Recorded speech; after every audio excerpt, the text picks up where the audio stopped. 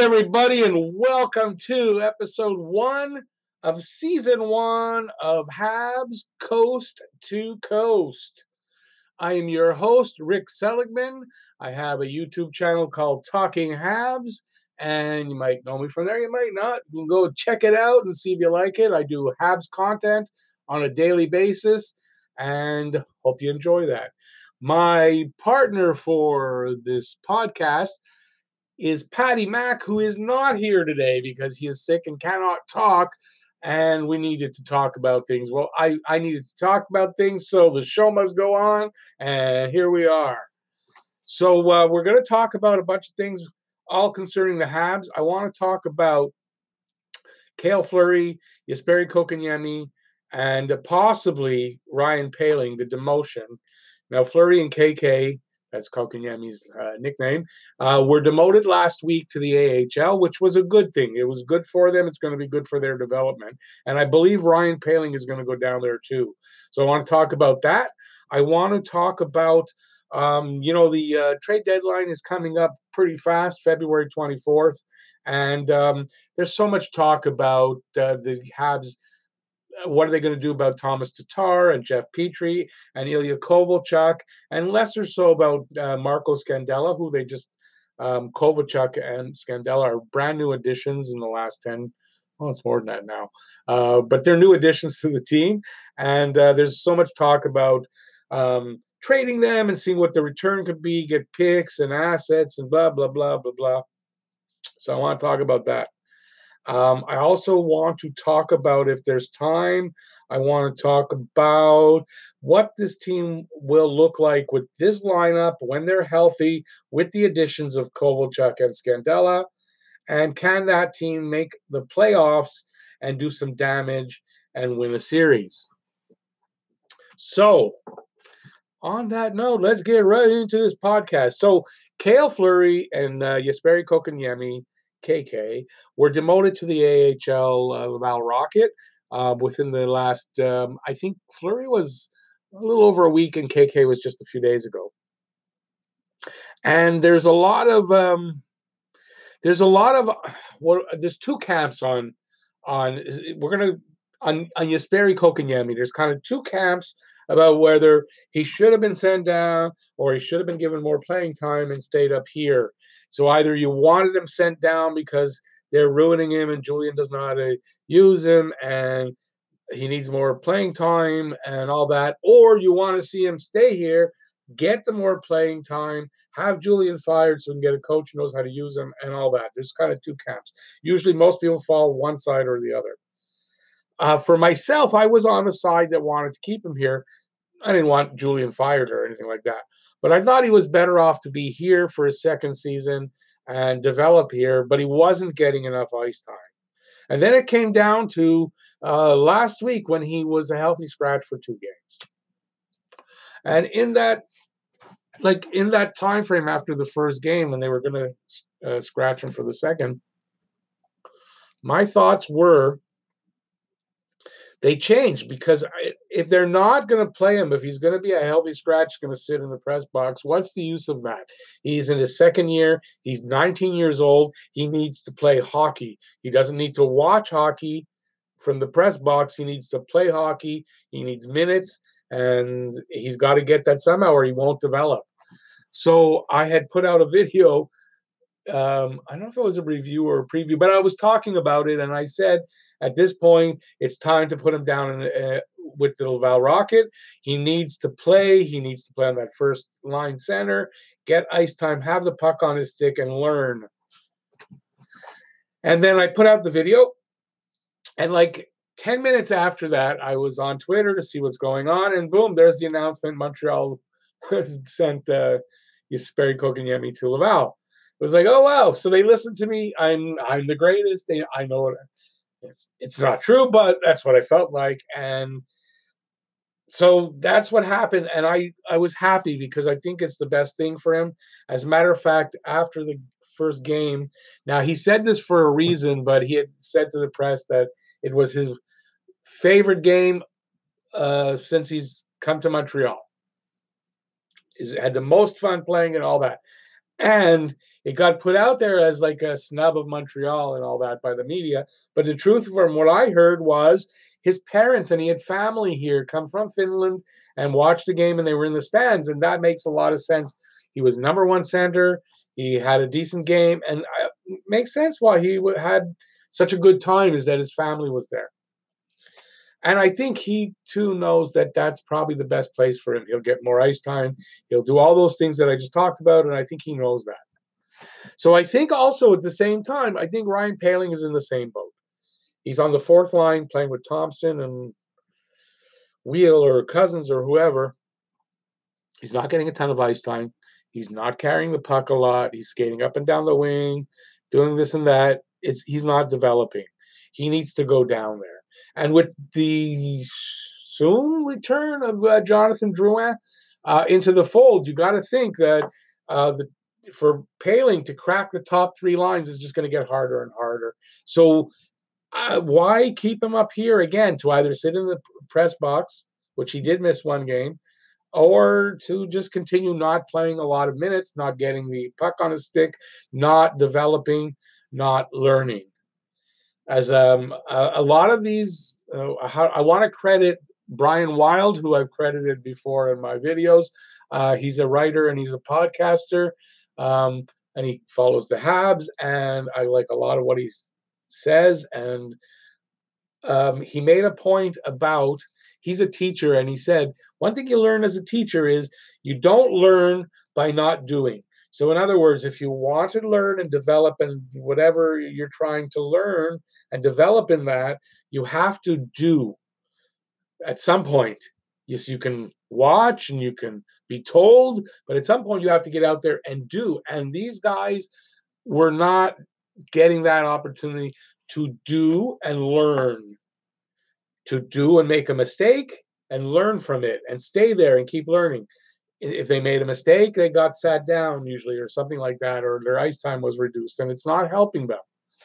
So they need to go down there to Laval. They need to play big minutes, and I hope Poehling goes down there and he's put on a line with KK, because there was definitely some chemistry between KK and Poehling, and they should develop down there, and hopefully both of them will come back at some point, either this season or next season, but probably most likely next season, and we've got something there that we can use going forward that's going to be great.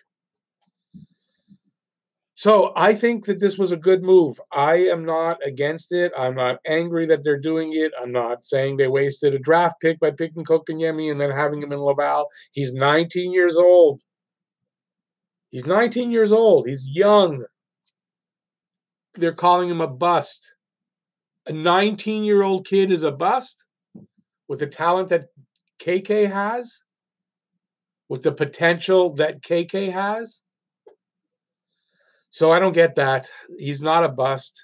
He just needs to be in the right place to develop, and that right place is Laval.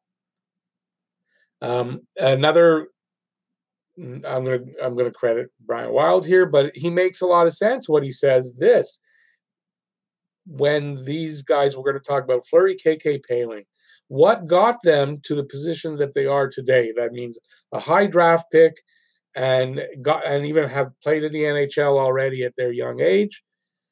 Those skills that they had on display, that made the scouts look at them, that made them be drafted and signed. Those skills need to be showcased, or should I say, they need to be developed in the AHL level. And when they can do all those things that they could do in junior and for KK in Finland, when they can do all that down in the AHL, well, that's when they're ready for the NHL. That's when they're truly ready for the NHL. There's lots of other players recently. You can name a bunch of them. The most recent one I know of is on the Edmonton Oilers. And I'm not just getting this from Brian Wild. That's his favorite team. I was reading about this just the other day, that Yamamoto, I think it's Kyle or something like that, Yamamoto. He was a high draft pick, big expectations, came up, and they didn't do that much. They sent him back down to develop. And when he's come back up this time, the difference is there. And he looks ready, and he's putting up the points. And that's what these guys need to go down. They need to go down to Laval, and they need to prove what they can do, prove who they are, have Joel Bouchard develop them into NHL players. So I, for one, I'm happy with that. I'm good with that. And yeah, that's all I can say. So we're going to take a break for just a quick little short period, and I'll be right back.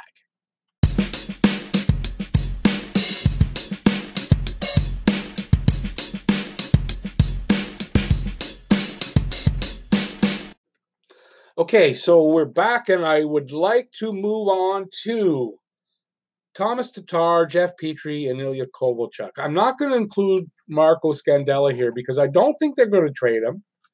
And yeah, it's mostly because of that. I think he's made a good addition here. I really don't think there's any reason to trade Marco Scandella. You're not going to get a huge return for him. We just got him. He's helping. We're not trading him. I'm sure of that. So we're going to talk about do I think that they're going to actually trade Tatar, Petrie, and Kovalchuk? I'll start with this.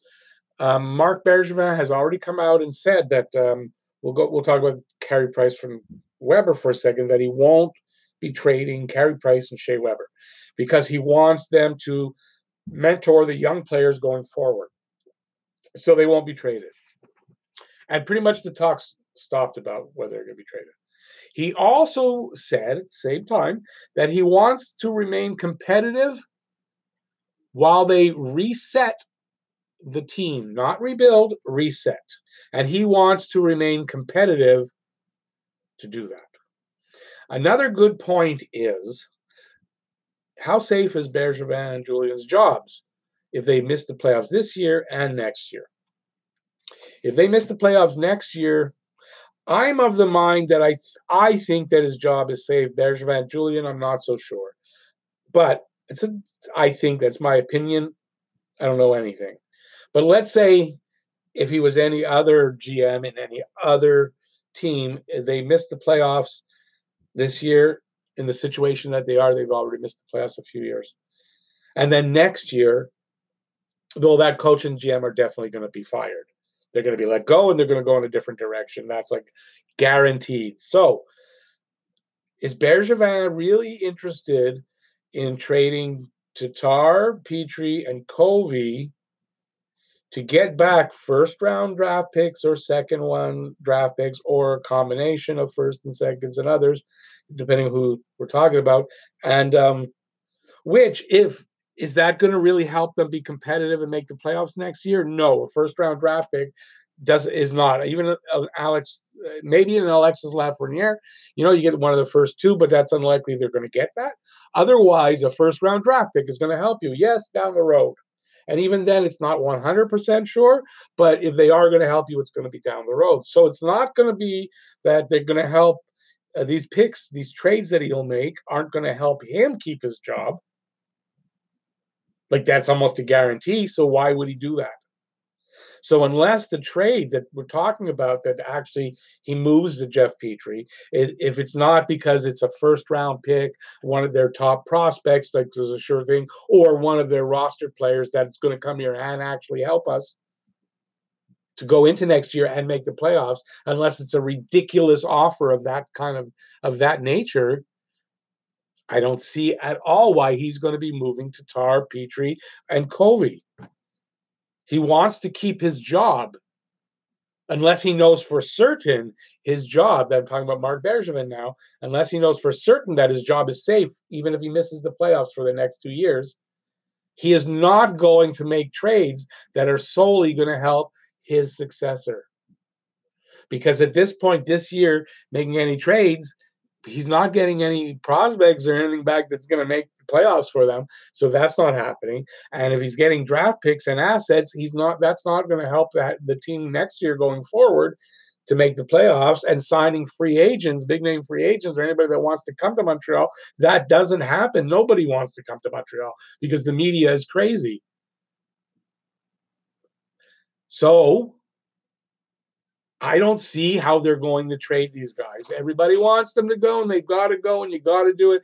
And if you want to stay competitive and sell tickets and maybe have a chance to make the playoffs and do something, you can't do it.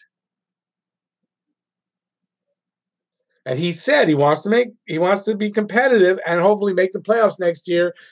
So I think he's, as much as Marc Bergevin shows his hand, he's showing his hand. So I don't think there are going to be any big moves at the trading deadline. I think, yes, Thompson could go, Wheel could go, Cousins could go. Maybe a small move to improve the defense. You might move a Mete, you might move a Kulak, bringing somebody better back. That I can see. But as far as these big names, bringing anything big and getting that first round draft pick, the number 1 pick overall, number 2 pick overall, I don't see that happening. Unless he's getting an absolutely ridiculous offer.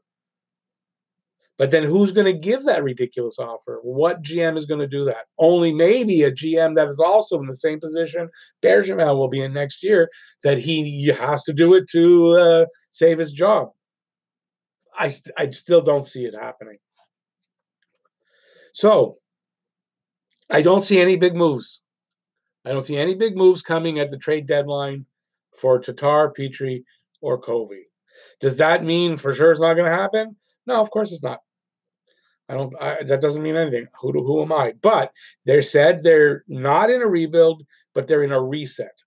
So trading everybody for assets does not work when you're in a reset. That's when you're in a rebuild. You break down the team and you start over. And that takes another 4, 5, 6, 7 years. Nobody knows for sure. Bergevin has not ever said that that's what they're doing. When you reset, you move some pieces, which they've done, and you take on some new ones, which they've done, and you try to draft as good as you can and make sure that that pipeline is keep feeding you new players that they can come in and have a couple of years to develop and then start contributing.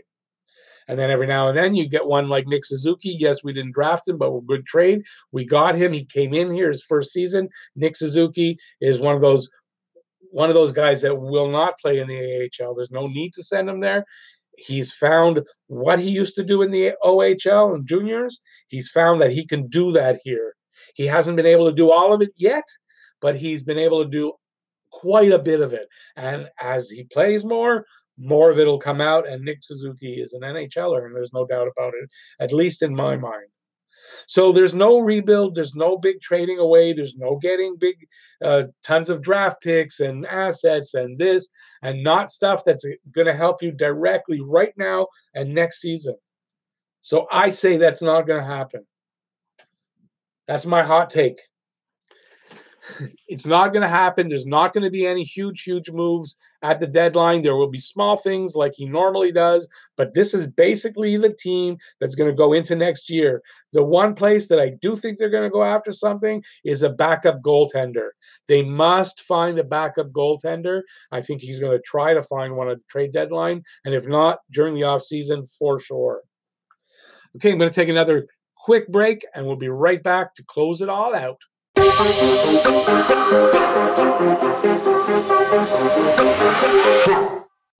And we're back. And I just forgot, I wanted to actually add this point on talking about the 3 players I was talking about, and that's on Ilya Kovalchuk. I shouldn't say I fully, but I mostly expect that sometime in the next, the trading deadline is in 20 days, so sometime in the next, say, 18, 19 days, I guess in the next 2.5 weeks, I expect them to re-sign him. I don't expect him to be unsigned going past the trade deadline. So if they're going to keep him, they're going to sign him by the trade deadline. That's my hot take, another hot take. Okay, so what could this lineup look like with all healthy bodies, with Kovalchuk signed for next season? And I kind of think when we get Jonathan Drouin back from his wrist injury, I kind of think that's what you're going to be seeing mostly. In the last 2 years, we've had this number 1 line of Tatar, Danault, and Galley, and that's intact. We have since developed a number 2 line that is dangerous, that can break open a game, that can get a goal anytime during a game, and that's the number 2 line of Nick Suzuki with Kovalchuk on one side and Armia on the other. This line has given the team so many more options. It's changed the whole outlook that you would have for next season about whether or not this team is a playoff contender, because with two solid scoring lines, you can't focus on that first line. Because if you're focusing to shut down that first line, you're leaving that second line open to be dangerous. And then when Jonathan Drouin comes back and you add him into the top nine, and I say the top nine because right now I think he'd slot in on that third line with Max Domi and Lehkonen. I think that makes a good combination. Domi and Drouin have had chemistry together already, and Lehkonen, he's just that smart two-way player that plays that. He'll make up for Domi's lack of defensive awareness, I want to say. So I think then you have three solid lines that can be dangerous on any given night, any one of them or any combination of them or all of them. And that means that a team, any of their opponents, they can't key in on any one line.